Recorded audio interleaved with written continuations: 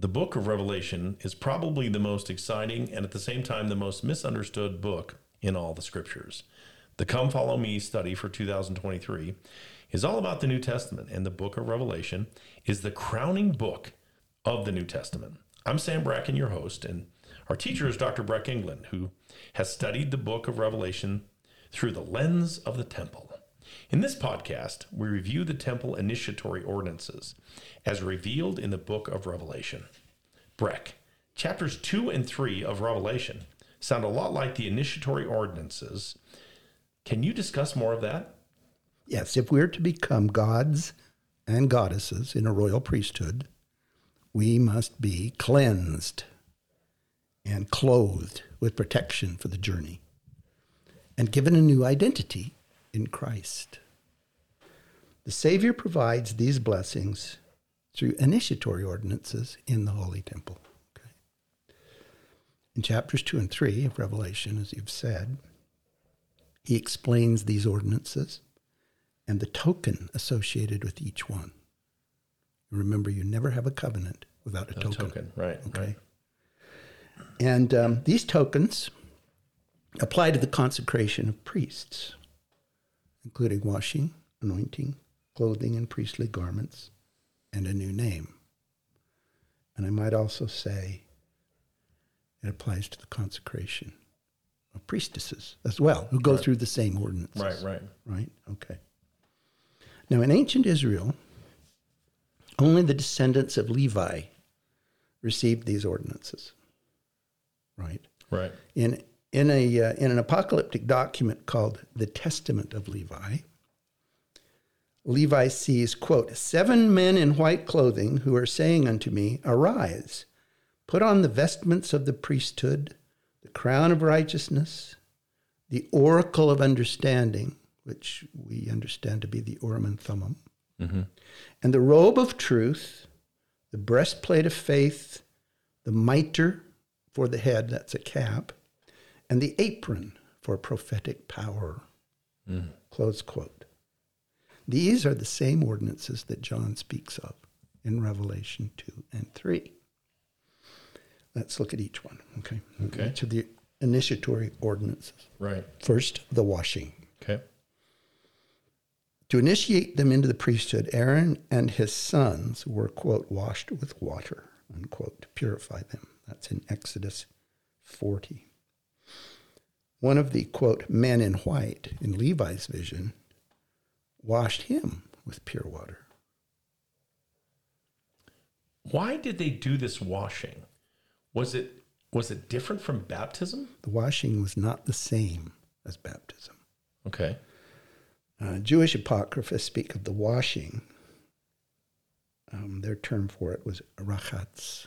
The washing was the, quote, means of initiation into the mysteries. Okay. Sort of like an entry point. Yes. Yeah. Where baptism cleanses us from personal sin, right?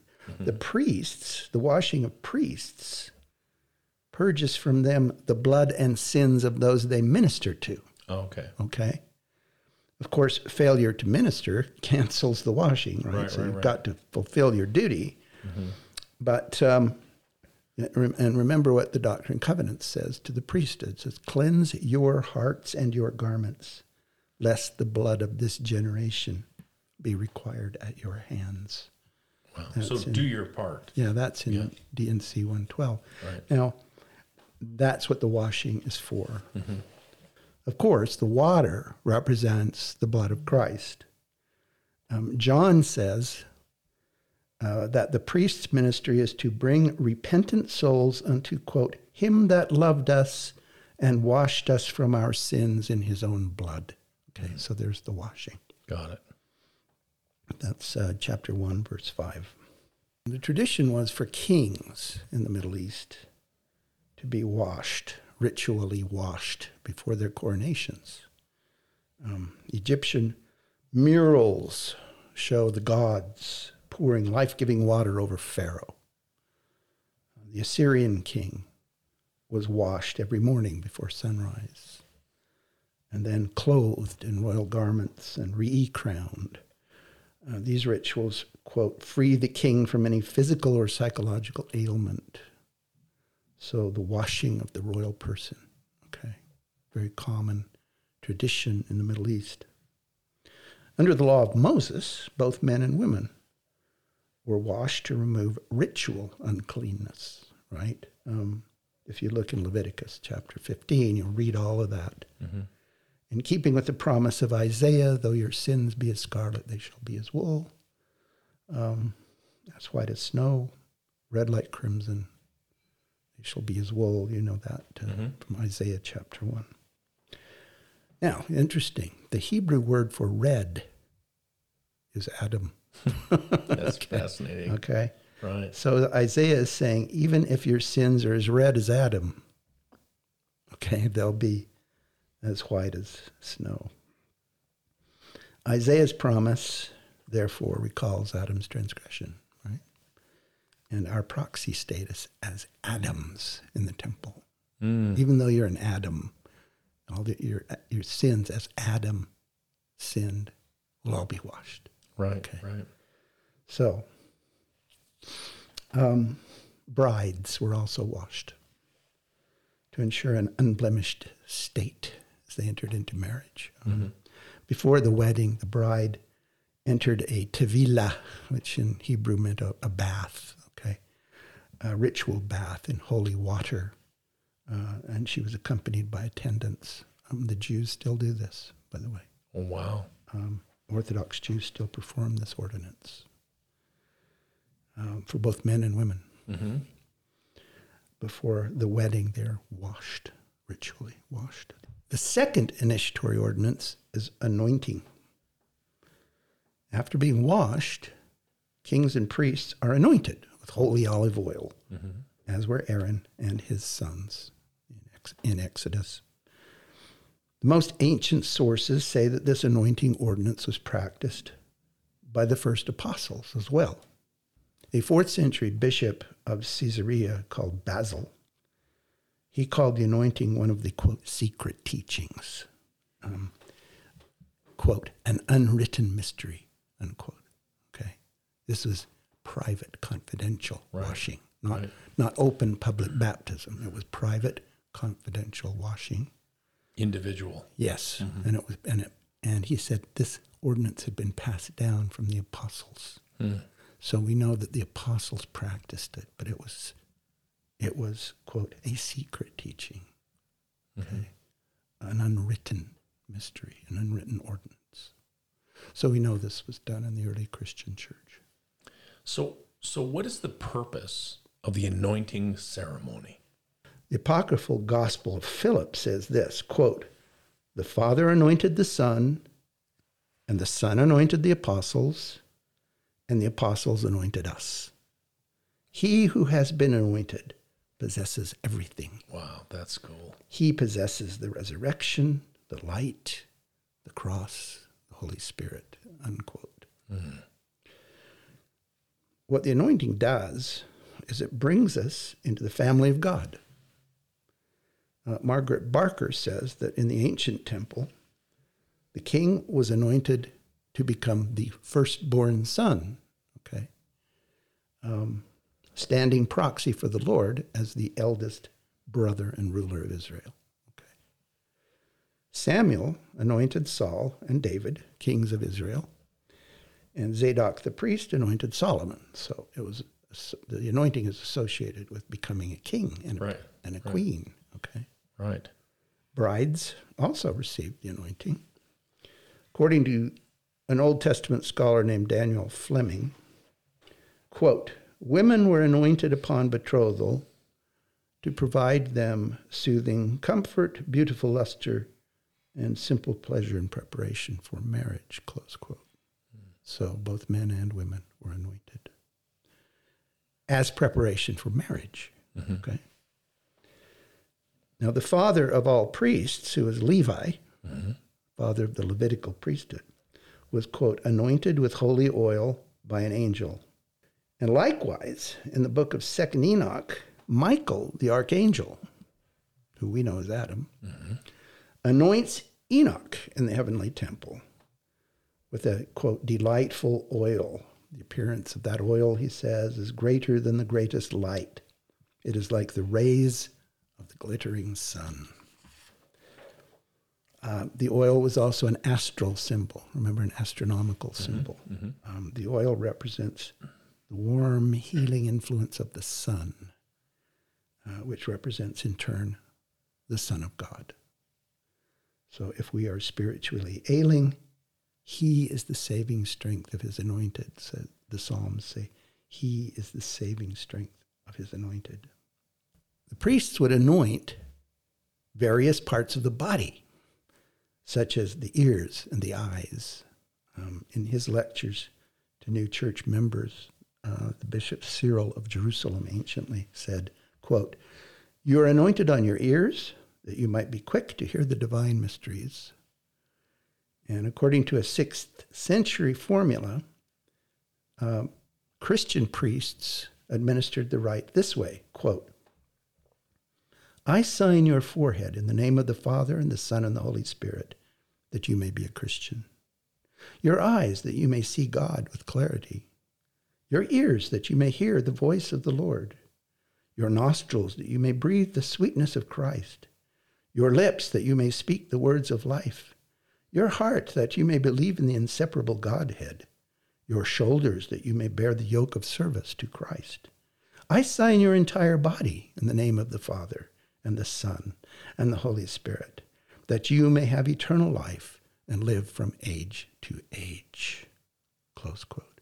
Isn't that cool? That is very cool. That is not from Latter-day Saint source, but from an ancient source from the 500s AD. That sounds very familiar. Yeah. Yeah. Okay.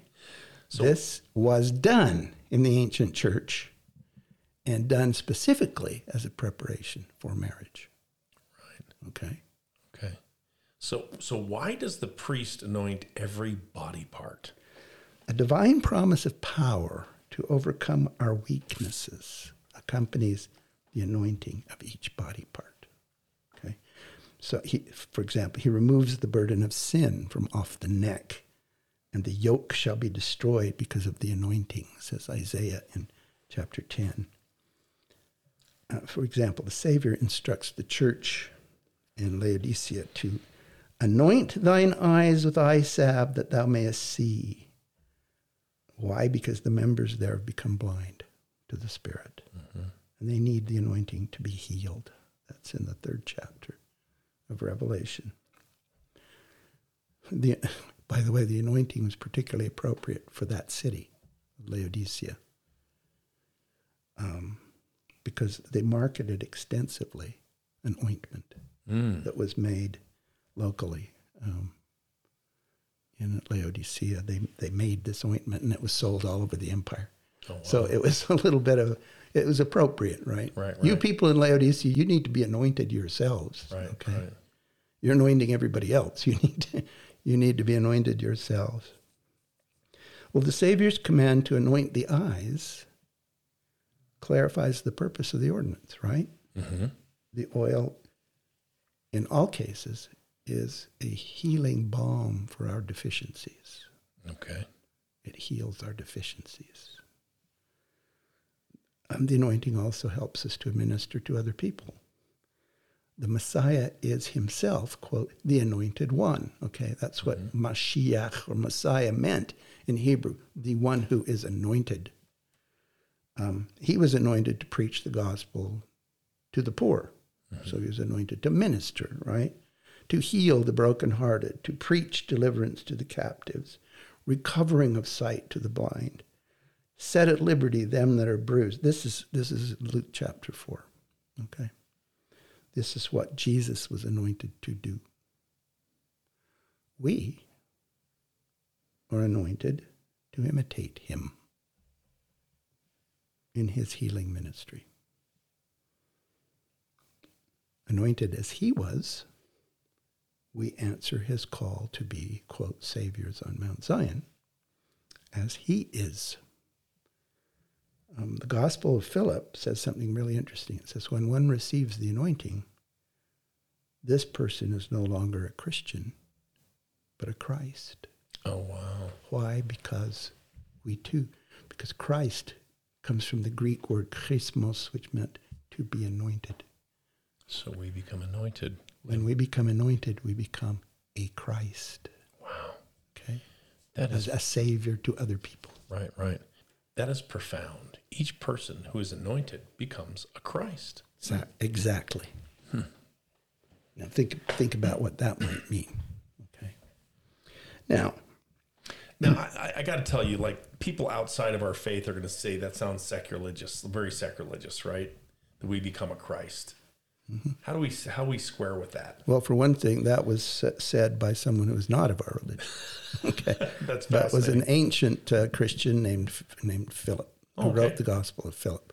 We don't know much about him. We know nothing about him, actually, but we do know that he was a Christian writer. Right. And so when he said, when you're anointed, you become a Christ, that's an ancient Christian teaching. Wow.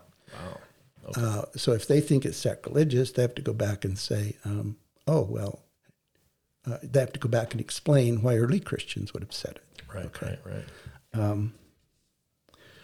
So I think it is, however, a profound and meaningful idea. Yeah. Based on some of our previous podcasts and what we've already talked about, it lines up perfectly with the doctrine. Yeah. Yeah. We are not Christ with a capital C. No. We are Christ with a small c. That is, we are anointed as he was. Right. Okay, We share his power. to minister to others. Right. Okay, as he did. Now, after the washing and anointing comes what? The clothing, right? Mm-hmm. Aaron and his sons were clothed in white garments after they were washed and anointed. Among the ancients, it was a common idea that celestial beings wore brilliant white clothing, glorious garments, and our apocalyptic writings are full of visits by heavenly beings that wear brilliant white clothing. Priests and kings in white garments represent God then, right? Right. Quote from the Psalms 104, God, thou who coverest thyself with light as with a garment, who stretchest out the heavens like a curtain. Okay. So it's the garment is also an astral symbol, an astronomical symbol. The garment is associated with the light of the sun and the stars. In the third book of Enoch, he says, the Holy One fashioned for me, Enoch, a majestic robe in which all kinds of luminaries were set, and he clothed me in it. He fashioned for me a glorious cloak in which brightness, brilliance, splendor, and luster of every kind were fixed, and he wrapped me in it. Wow. So he received the robe. Okay. Mm-hmm. So the brilliant white garment represented the righteousness of the saints, according to Revelation chapter 19. And these brilliant white garments were required to enter the presence of the Lord. To access the highest heaven, Enoch has to be clothed in white by virtue of Christ's atonement. The garment is a token of the covenant with God, who, quote, girds men with garments of life, and in times to come, he will wrap the righteous and the pious of the world in robes of life. In ancient Hebrew, in the ancient world, one of the names of God is, quote, he who girds men with the garments of life. Wow. Okay. Now, in the legends of the Jews, God made garments of light. He made garments out of light for Adam and Eve. They were like a torch shedding radiance. They were fine linen garments, as smooth as a fingernail, as beautiful as a jewel. Garments of skin, meaning those that are nearest to the skin. That's a close quote there. Adam passed this garment as a token of his royal priesthood to Seth, then to Noah, to Abraham, and to Esau, who forfeited the priesthood, right? Right. Esau's mother, Rebekah, clothed his brother, Jacob, Right. in the vestments of Esau, which had formerly been Adam's. And Jacob assumed the role of priest and king to his family. That's why he's the God of Jacob. And Jacob is Israel, right? Moses dressed each temple priest in a white linen tunic called a ketonet in Exodus, which is the same word in Hebrew that is used for Adam and Eve's coats of skin. Wow. Okay. So the coat of skin that was given to Adam was a garment of priesthood. Okay. And he passed it down through the generations to all the way down to through the patriarchs, Abraham, Isaac, and Jacob, and so forth. Those who receive the garment are protected from Satan. In the lore of the Gnostics, the early Christian Gnostics, quote, "The demonic powers cannot see those who are clothed in the perfect light and consequently are not able to detain them." Okay, it makes us invisible to the devils. That's good. In Gnostic lore. I'm happy about that. Yeah, I don't know if that's true or not, but that's an old teaching. God bestows the garment as a shield because, according to the Psalms, a shield because he hath set his love upon us. It's a beautiful thought. Now, here's something very, very crucial. To receive the holy garment is to be endowed. The English word endow relates back to the Greek word endousis. The Greek word endousis meant a putting on. Okay? To receive the endousis was to put on Christ. All right? And to discard worldliness. Paul says in Romans 13:14, he says, "Put ye on endousis." That's the Greek word here. "Put ye on the Lord Jesus Christ and make not provision for the flesh." So the word that Paul uses when he says put on the Lord Jesus Christ, he's actually using the word endousis, okay, which means robe yourself. So we hear echoes of the clothing ritual and all through the New Testament. Quote, this from Galatians 3:27, quote, "As many of you as have been baptized into Christ have put on endousis Christ." Okay, so endousis all the way through. And endousis in English today, endow. All right. So the endowment, the word endowment literally means.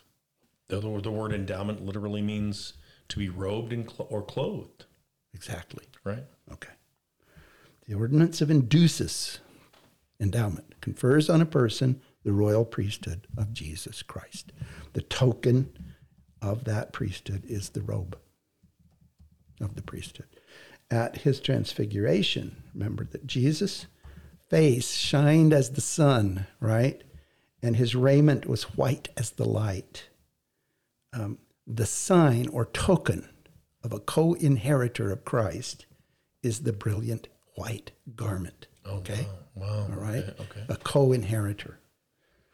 Now, tragically, John tells us that most of the saints in Sardis, this is in chapter 3 of Revelation, he says that most of the saints in Sardis are, quote, defiling their garments, unquote.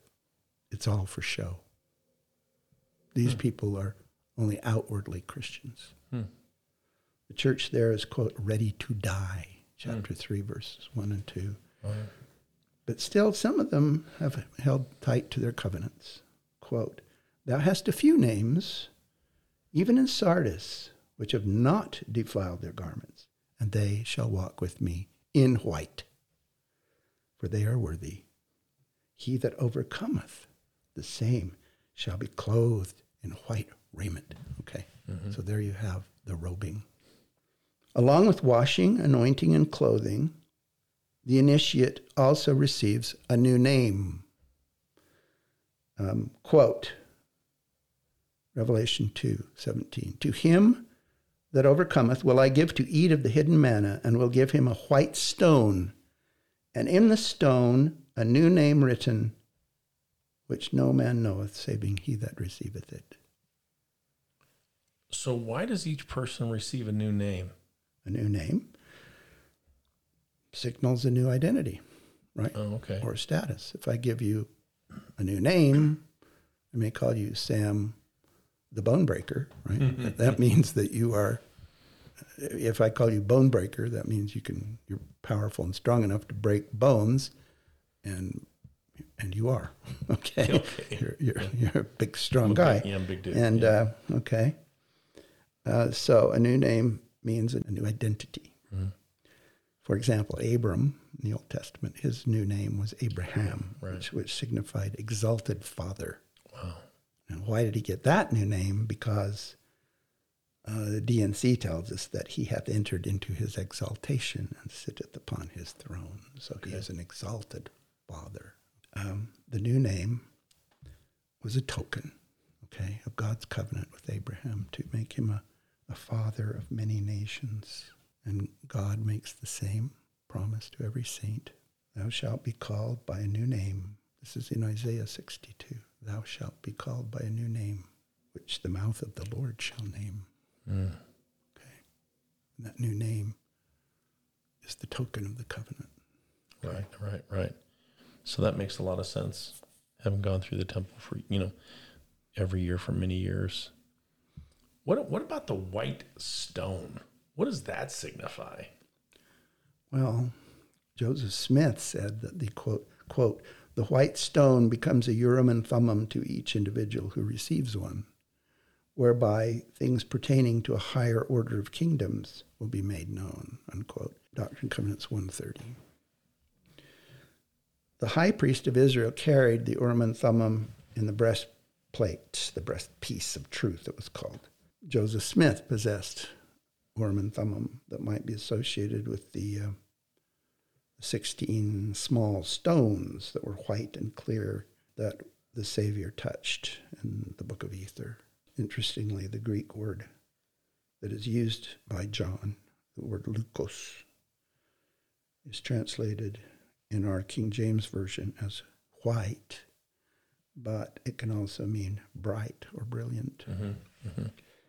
The Lord uses such instruments to provide apocalyptic knowledge.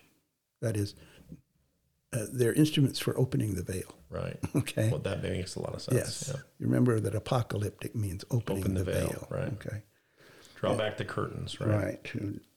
The instrument provides veil opening knowledge to his servants.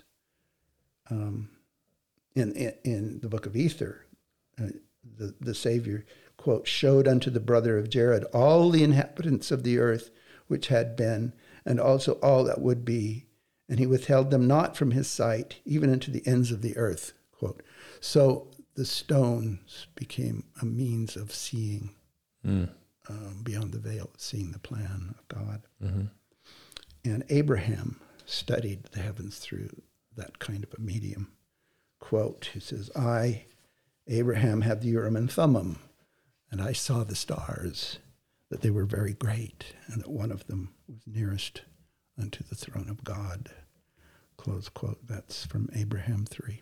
The new name on the white stone, quote, is the key word. As Joseph Smith said, the new name is the key word that enables us to enter holy places and see through the veil the plans and purposes of God. That's in the Doctrine and Covenants 130. Okay. Wow. So the initiatory ordinances are washing, anointing, clothing, and receiving a new name. What's the point of all these ceremonies? Yes. What is the point? Well, the point is to make us ready for the sealing ordinance. It's all preparation for the sealing ordinance. Okay. One LDS scholar I like, Stephen Ricks, says that in ancient Jewish ritual, quote, washing, anointing, and clothing are preparation for marriage. Okay. Unquote. The Lord says in Ezekiel chapter 16, the Lord says to the bride, says, quote, I thoroughly washed away thy blood from thee, and I anointed thee with oil, And I girded thee about with fine linen and covered thee with silk. So this is all preparation for a marriage, okay, for the bride and bridegroom. Now the bridegroom also experiences this induces ritual. This is from Isaiah chapter 61. Quote, "My soul shall be joyful in my God, for he hath clothed me with the garments of salvation. He hath covered me with the robe of righteousness, as a bridegroom decketh himself with ornaments," close quote. So as symbols of the robes of Adam and Eve, the garments of salvation symbolize the promise of eternal marriage and eternal lives. Okay? Okay. You with me? Yep.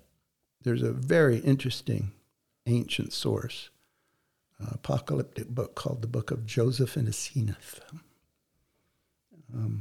In this book, it sort of expands on the story of Joseph, the patriarch, right, son of Jacob, the one who was kidnapped and sold into Egypt. Right. The one with the Technicolor dream coat. Yes. You know what I mean? Coat of many colors, yeah. Well, Joseph got married while he was in Egypt.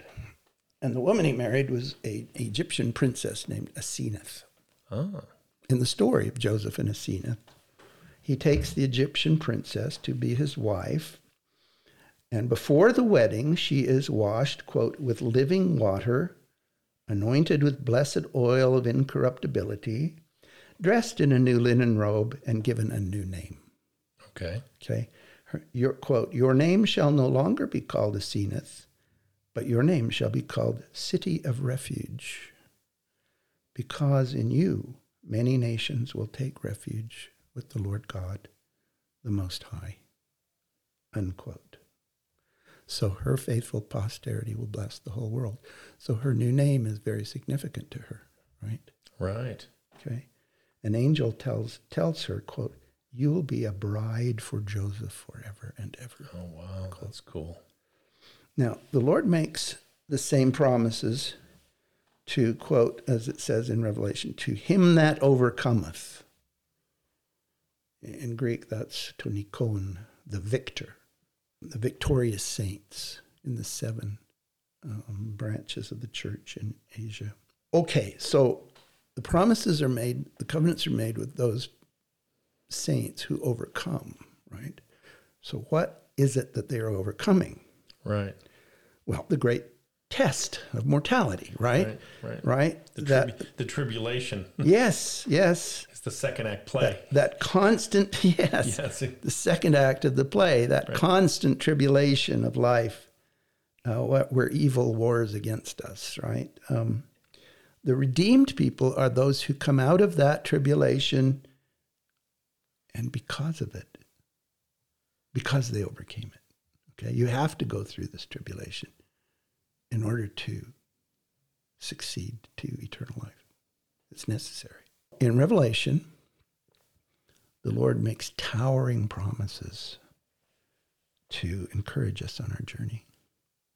The ultimate promise, "to him that overcometh," he says. This is chapter 3, verse 14. "To him that overcometh, I will give the morning star." In other words, Christ himself. He makes a gift of himself to us. That's it, our friend, our brother, our Savior. And he is, according to verse 14, the faithful and true witness to the agreement. Wow. Now, as a sort of overview of our mortal journey, the Lord makes a clockwise tour of the 7 branches. He circles through the eternal round of the plan of salvation, promising blessings to each branch in order. The promises that go with each covenant are not given at random. They follow an approach. There's a sequence, a coherence to these promises. So in our next podcast, we will look at the promises the Lord makes to the saints in the Initiatory Ordinances. I can't wait. That sounds exciting. Thanks for your time today. Thank you.